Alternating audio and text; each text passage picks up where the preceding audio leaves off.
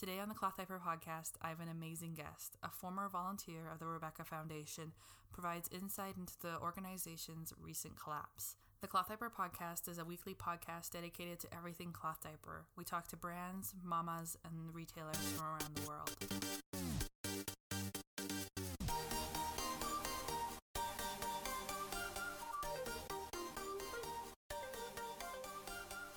My name's Allison, and I first got involved with the Rebecca Foundation because I was volunteering for another nonprofit locally, and they kept getting cloth diapers and didn't know what to do with them. I was a cloth diapering mom, so I figured, well, there has to be somebody advocating, there has to be someone who knows what to do with them, how to, clean them, how to pass them back out, how to do that. So I decided to reach out to the Rebecca Foundation, and in a couple of months later, I got a email back, and I had a phone interview with Sadie, who was one of the former board directors, who is amazing, by the way, and I will never say anything otherwise. And she talked to me about the job and kind of the responsibilities and expectations of a chapter president.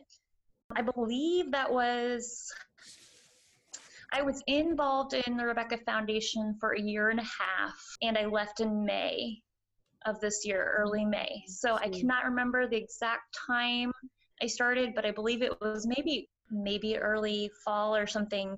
Yeah, and I had a cloth diaper store in my area that was very, very active in the community, and they were getting donations and they wanted to give them to me, and we partnered up, and it was just working really, really well. The more I got into things in the Rebecca Foundation, the more I realized it wasn't transparent. We had regional kind of director positions called hubs, and they oversaw each region, and that was kind of part of the leadership under the board, and we were the ones who made sure that all the chapters got their items out in a timely manner, that everything was documented, all of that. And I was offered that position. I did hold that position for I believe 9 months or so toward the end, and I had a horrible experience in that, and that's really where my eyes were opened about the transparency not being there, and the answers that I needed were never there. So that's kind of an intro to what I went through. and you can go ahead and ask questions too now. I'm sorry, I'm just talking away. No, that's what I just wanted to hold some space for the listening, really, to these stories about. For anybody listening, the Rebecca Foundation, we should probably introduce them, was a former cloth diaper charity in the United States that started in 2012. Okay. In 2012, and then in March 2013, the U.S. chapters began, and this year they declared that they had 80 plus chapters across Canada, the United States, and Mexico. And they provide cloth diapers to a variety of different families and states across the United States. October 1st, the board announced their resignation with a letter, and I've put that letter up on the show notes for this episode. And within the 24 hours of that letter, we saw the organization pretty much disappear off the internet without a lot of formal messaging. And so we've got a little bit of that story so far, and you're saying that this trouble isn't really recent, that there's been a lot of discrepancies and lack of transparency for probably a year or two now, which is in line because I was just looking up their tax information online, and they didn't file taxes for 2017, or at least they're not public yet. And then 2018 is not over yet. They have been asked to release financials and to release tax records, but they will not do so. The board said an audit was going on because they were told an audit was going on. However, it was never actually asked for. That was just, to try and keep things hidden for as long as possible. So how do you understand the organization to have been organized? So there's the CEO was Amanda LaBelle until what, October 1st? Yeah. Yes. And then she operated with a board of directors that was established sometime 2015. And those board of directors have been a working party, kind of. Like, they didn't seem like they actually had any power from some screenshots I was reading, or that they weren't really, I don't know, it just didn't read like there was a lot of effective communication. Does that make sense? Yeah, there wasn't. I had a lot of communications with the board of directors because of my role as a regional hub, a regional director. I was the Midwest region for a while, and so I had to kind of work with them. And there was just a lot of issues with transparency and not getting answers and passing the buck. And it turns out that what I am gathering now and learning is Amanda controlled the financials. The treasurer did not even have the information for our financials. Jesse was also on the account. By the way, guys, Jesse is also Amanda's husband. He was also on the board of directors. That's what I just read about the treasurer. I noted that there was a treasurer, but then I was reading that she wasn't on any of the accounts. So what's even the point of a treasurer? Yeah, I really think that what happened was, and I say this with all respect to the board members, because I think they meant to do well and they were well intentioned, but I don't think that they knew what a board was supposed to do. No one really had much experience with nonprofit work before. And I think what happened was Amanda would surround herself with people who she could manipulate. And from talking to them, that's kind of what they're saying, that when anyone brought something up, Amanda alleged she was being attacked and people were going after her. And so then the board would stand up for her and defend her. And even when they were told lies over and over, they didn't want to believe it. And to me, at first, that seems like a cop-out, because I saw it and I left and I even whistle blew. So to me, it seems like a cop-out at first, but at the same time, I think it's important to remember that a lot of the board members were close to Amanda. They knew Amanda outside of the foundation. They were friends. They, did things together, their families. So I think it would be hard probably for me as well if I found out one of my best friends was using me and lying, I think they didn't want to admit it. Trust in general is to acknowledge that is hard, that you've been betrayed. Yeah. And even I think a lot of the chapter presidents this week feel very conflicted and very confused about what's all gone on, and trying to put those pieces together and understand. In some aspects, you're calling attention that some members of the board could have been more proactive in the past couple months in trying to escalate the situation.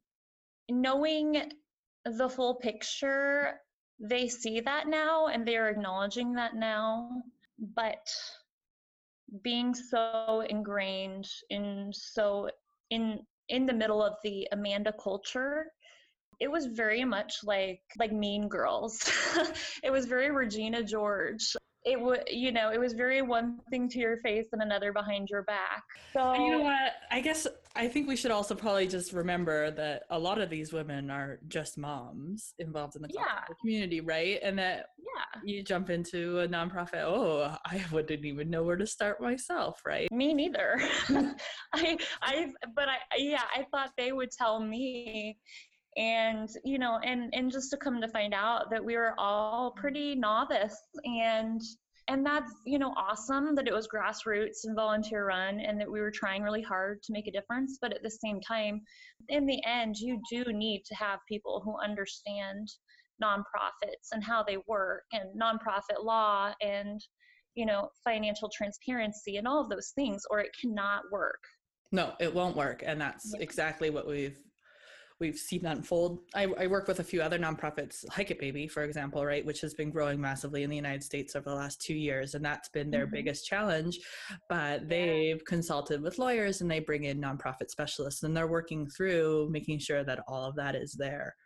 Awesome. And that's awesome. And that's been one of my questions today has been, well, so what do we do now? Like, we just saw the Rebecca Foundation, which is like a staple name in the cloth diaper community, fall apart because of lack of transparency.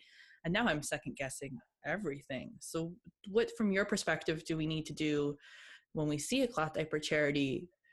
Do we trust the words of all of them, or do we need to start questioning and asking questions? I think that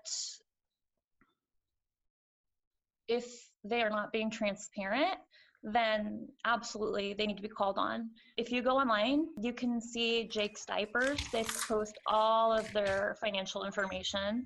They're very forthcoming. They're wonderful people. I have not really looked into Giving Diapers, Giving Hope, but I haven't heard terrible things about them.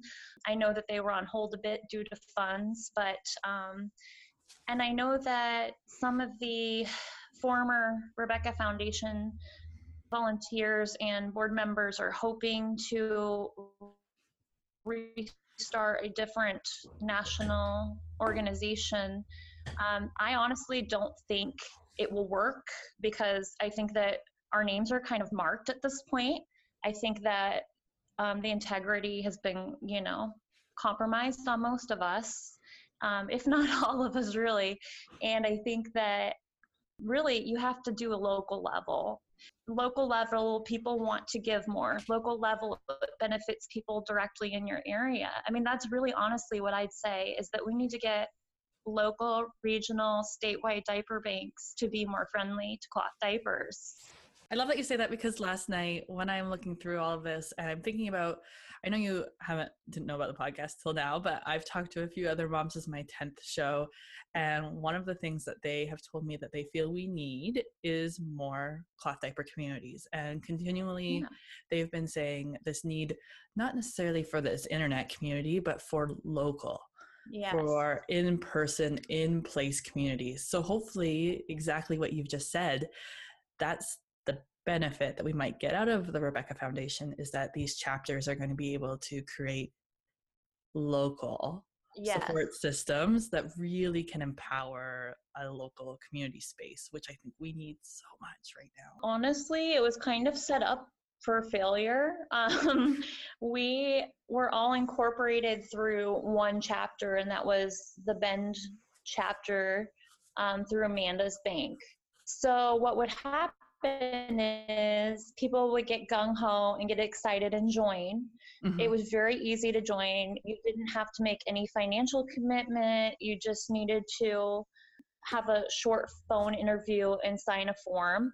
When I was on the team for new membership, I voiced concerns that I thought maybe we needed to be a little more digging into people's backgrounds, making sure they were qualified, and that they weren't going to be financially burdening their family, because you do have to upkeep your washing machine, you do have to use detergent, you do have to drive, things like that. But Amanda said she wanted to give everybody a chance, and so I deferred to her judgment. It was set up so it was a constant revolving door. We would have people join. All you had to do was sign a quick form and do a phone interview. We had a really informal process with the whole training program. They were assigned to a regional director and let loose. We had a form of communication and a website that had all of our loan information, family information, anything. Everything we needed to see. We were not trained to properly look at, analyze, and share public or private information. Access to things like people's insurance or their medical records, things like that, they would often send in as their of residency and things like that. Very few people had access to those things, but we all did have access to quite a bit of information on people. And so, yeah, it was just it was set up for people to kind of flounder, to either sink or swim. And what I would find would happen would be people would come in very enthusiastic, would hold fundraisers or get a lot of donations in the first, 90 days. Then they would realize it was more work than they wanted to do, or they would realize that it was just, something they weren't going to commit to long term, and then they would leave, or they would go inactive. And you could take a break, go on hold as long as you needed with no repercussion. If you did not send a package to a loan family, you had no repercussions. You weren't evoked status, you weren't evoked standing, you weren't, 3 strikes, you're out. There was nothing. So when I was a hub, that was one of my problems I had, was I would say, well, how do I keep people accountable if it doesn't matter? And quite often families wouldn't get what they were promised, and they would never know who to speak to. They didn't even know who their chapter president was to get the help they needed. So it was just not set up well. And I really do think that was part of the way she wanted it to be, so that no one would catch on. She moved like 3 different times during the whole experience. They were founded in Tennessee, I believe, or Texas. I can't remember. Tennessee. Okay. And then she moved to Texas, and then she moved somewhere else in Texas, and then to Bend, Oregon. Yeah. And everywhere she has said that people did not support her, and she didn't understand why. All of us are thinking, well, it must just be cloth diapers, that people aren't ready for it. I think we're starting to see more of the whole picture now, that maybe they were realizing her game faster than we were. That's one of my, to completely segue, though, as much as I would love to continue to talk about that chapter flundering, you really do. I mean, that is a huge issue in itself, is looking at it. Well, here we are, that we're revealing that Amanda, the CEO, wasn't very trust-free, but we also can't confirm that every chapter president is somebody who is a leader in the community that is worth entrusting that information to. Right? Yes, anybody could apply to be a president, is what you're saying, and they could have access to diapers, information, and the organization, which is also detrimental and scammy, to say the least, right? Which opens up the organization to so much potential scam. So much. I know. That's terrifying. And then going on to your topic about Amanda, that's something I've also been reading in the threads, and I had written down, is that people are coming out in Facebook groups about their experiences with Amanda and the organization, and that there's a trend that the feelings was not good. People had negative interactions with her, they had vibes, and it's so easy if I was to come up to you and be like, I had a vibe about so-and-so, you're gonna look at me like, cool, okay, you might believe me a little bit, but not if you didn't have that vibe too, right? Yeah, exactly. Yeah. So if there's a lot of people having positive and just a few negative, or people are too scared to say that they had a negative experience with somebody, or that it means anything of her character, because she is trying to do something that appears to look good, right? Yes. How do you say, oh, you know what, I feel like she feels scammy, but she's doing this really great thing. So maybe that outweighs each other, and now we're saying, oh, that doesn't really, does it? And that's why a lot of the board members, well, not a lot, but I think a lot of them really didn't know what they were supposed to be doing, and did not know how much lying was going on. There was one board member who I talked to extensively about it, and she saw the problems, but she wanted to stay within the organization to change from within, and she believed that ultimately Amanda would step down if confronted with enough information. A troublemaker, I guess, because I saw it and I said, no. I completely shut down. I did not talk to people when I left for a month or so. I blocked almost everyone, and still kept a lot of people blocked for a while from the foundation, because I was paranoid. And then I saw in a scam group about Project Pink Lotus items, and that they were being charged $25 a kit for those, which was supposed to cover shipping and materials for the seamstress. I personally sewed some things for Project Pink Lotus and was pretty active in that. And I was never given money for materials or shipping. One member of the sewing team was, and she definitely sewed a ton, so she deserved that. And so basically what was happening is they were selling cloth pad kit for $25 a pop, and items weren't being sent, or what they got fell apart, or at other times they were missing their menstrual cups, which was a $5 add-on. Another thing was that people would apply and they'd be told that they'd receive their items within 3 weeks, and it would take sometimes 6-9 months, and they wouldn't be offered a refund. So I started seeing this misinformation being circulated in that group that, well, the reason the Rebecca Foundation isn't sending pads is because they don't have the donations and the volunteers to do so. And I finally just said, you know what, that's it. It had been a couple months, so maybe, yeah, a couple months. And I said, no, I'm done being quiet. I'm done being nice. And I said, you know what? I sent a batch of 40 pads when I left, about 40 pads when I left as a donation. And Amanda said they weren't good enough. She didn't like them, and told the lady in charge of the sewing program to send them back to me. Now, all items that weren't good enough for kits were supposed to be extras for free, like not to charge people for, just to add to packages, but she didn't even want to have mine in stock. And so it was just so hateful. And that's when I went and I said, no, I'm going to show you the screenshots, people. She actually didn't want my stuff. Like, she has donations, she has people donating, she has people who are willing to help. She could definitely pull this off if she treated people with respect and was kind to them. And I did get aggressive, and I'm not happy with everything that I said, but I just was over it, My next question was trying to figure out why. Why didn't this come to light earlier if other people were already getting jilted, if other people were already noticing that things weren't following through? Yes, because I think that everybody was so worried about not being implicated or about saving face or about appearing mean. I mean, I think, yeah, well, and also, like, there's a tendency of women, I think, that we don't want to be mean. We don't want to hurt people.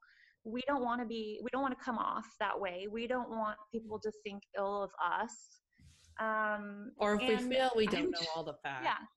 Oh, yeah. And, like, we're moms, and we're very compassionate people. We joined a group like this so that we could help others. We're not people who would easily go out of our way to bash people or to harm others. So it's just completely counterintuitive to the type of people that were involved in the Rebecca Foundation and the type of advocacy we were doing. It's not something that, most of us were willing to put our names, put our information out there. And Amanda was so hateful and had the board so wrapped around her fingers and repeating company lines and kept repeating things, expectations, ways we were supposed to address questions, things like that, that it just, it was quite frankly scary that you were going to be lashed at, that you were going to be treated poorly. So I just think that everybody was so worried about how it would affect them as a person that we all are. We all want to protect ourselves and our families. I'm not, saying anything against that. I think they were worried about how it would come across, how they would be perceived on the internet, how they would be labeled by the Rebecca Foundation. And I have found when I left the Rebecca Foundation that a lot of people already knew what was happening. They just also were afraid. Yeah. And that, just everything you just said there is the answer to one of my own questions that I had for you guys today. And I see that Renee is not joining us, so we will I'll chat with her another time one-on-one. But was that... Renee will join me for a short interview as soon as we get the stars aligned again. I will share her stories and experience on the podcast as soon as I can, so stay posted. Is the cloth diaper community particularly vulnerable to scammers? And everything you just said there is one of the reasons why the cloth diaper community is particularly vulnerable to scammers, is that we are women who are nice, and we find reasons to forgive or to allow a lot of leeway in things. And this is really evident of why this is not the first time the cloth diaper community has been taken advantage of. There are plenty of stories on the internet about that.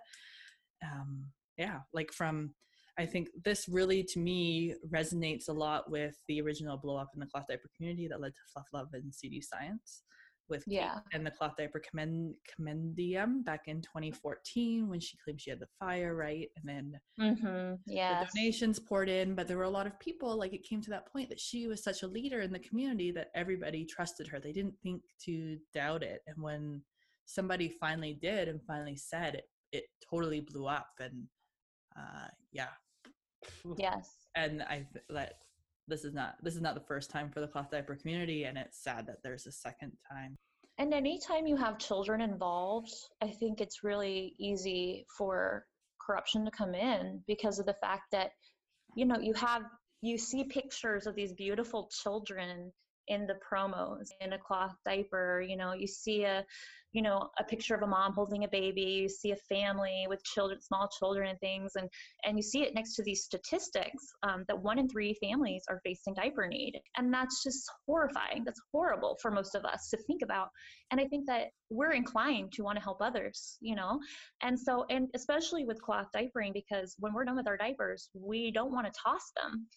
So I think that definitely it makes sense that people can be maybe a little forgiving in the cloth diaper community, but I don't think that's on us. I think that's on the people taking advantage. The scary statistic that I found this morning, this particularly to nonprofits, is that every year $77 million is fraudulently disappears from nonprofits in the United States. It's not just the cloth diaper community. Yes. We just have to ask questions, and we have to be not scared to ask that question. That if we want to give money, that we are allowed to say, hey, I want to know what's going on here. Absolutely. They work for us. I mean, really. And I think that we see that in the way that Jake's Diapers has a servant attitude.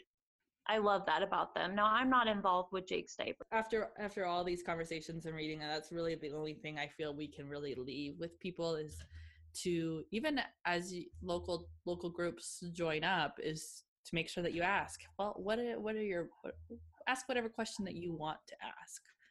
Yes. And if they can't answer it, then move along. We don't have to be obligated. I mean, I know this sounds horrible, but we're not obligated to, this is a hard time in our lives. We're not obligated to lift up every single person we see. Now, I try to when I can, but it can't be to the point where it is harming you and harming your emotional wellness and harming your financial wellness. And that's a lot of what was happening in the Rebecca Foundation. There were chapter presidents who were selling personal items so that they could buy gas, so that they could deliver. There were people who had just, and they were well-intentioned. And that's wonderful. And I'm not trying to discount what they did, but no one in need should be having to feel like they need to lift up the people that also have needs. When we all can do this together, collectively, we can take care of each other. You know, this doesn't need to be one person's job or another person's job or one nonprofit's job. The Rebecca Foundation as an organization, from what I'm beginning to understand, has received thousands upon thousands of dollars in donations. So there's no reason really that chapters should have been in that position if things have been run accordingly, appropriately, proper setups had happened. There's a ton of issues here that we've unfolded that really compound a lot of the... Well, yeah. And I mean, and then you see with her political campaign what happens with that. Yeah, right. Like, that's a great way to know that, I guess that's probably one of the dominoes. Things really hit the fan when that rolled out, that she lied on a Political campaign. I don't know how she thought she would get away with it forever. And it was so silly. Like, none of us in the Rebecca Foundation would have cared if she did not have a degree. If she was doing her job and was professional, no one would have cared. Just don't pretend that you have a degree. It's pretty simple. Right? Yeah. I guess. It's not hard to do. I don't have any more questions. Did you have any final thoughts? Anything that I didn't cover that you really want to bring to light today? I guess just know that your local chapter was probably trying to do their best. Yeah. And if you can, reach out to your local chapter if you have one and they're active, because they're processing a lot and they're brokenhearted too. I would just tell them thank you for your service if you can, and say, what can I do? Is there any way I can help you? Start a community program or start a small cloth diaper scholarship through a cloth diaper store, or even, talk to the local diaper banks or the local pregnancy resource centers and say, hey, is there room to add some cloth diapers? Is there room to add a diaper program? Because I think if the chapter presidents, if they were given community support, it would maybe make them more apt to wanting to continue advocacy, and to not do so in a national forum. If you're listening to this and you've heard Allison say that if you're looking to help with this situation, to go talk to your chapter presidents, what I've heard Allison also say in today's episode is, please don't volunteer to help if you don't have the space in your life. If it's going to sacrifice something in your life, then this is not the right time for you to make that step. Yes. But if you have the space in your life and that you have the time or you have the resources, whatever those resources are, then that's something that you can do, is go and chat with your local president or vice president and see how you can help her or how you can help your community or whatever other resources are available in your community. But don't do that if it's going to overextend you guys. Don't overdo it. Yes. Don't Yes. overextend yourself. I know a lot of people need reminders that it's okay to say no. This is the point in the show that we got interrupted by tiny children. I wanted to say, and not be specific, that I did try and continue some advocacy at the local level, but there are just a lot of things, a lot of facets to working in advocacy, to working in, diapering and things. And, I had to say to myself, you know what? You're really not cut out for this. like I'm great with creative aspects and marketing and things like that, but I'm just that great at, looking at financials, looking at those things. So I did resign there in good graces, because I just, it's okay if you find time to volunteer, make feeds are enjoyable for you, do what makes you happy and help others through that, I guess would be my advice. Yeah. And I always end every podcast with asking moms to share their best piece of advice for new parents. And I think that sums it up perfectly. Good. Yeah. All right. No problem. Yeah. Thank you so much. Go feed your children.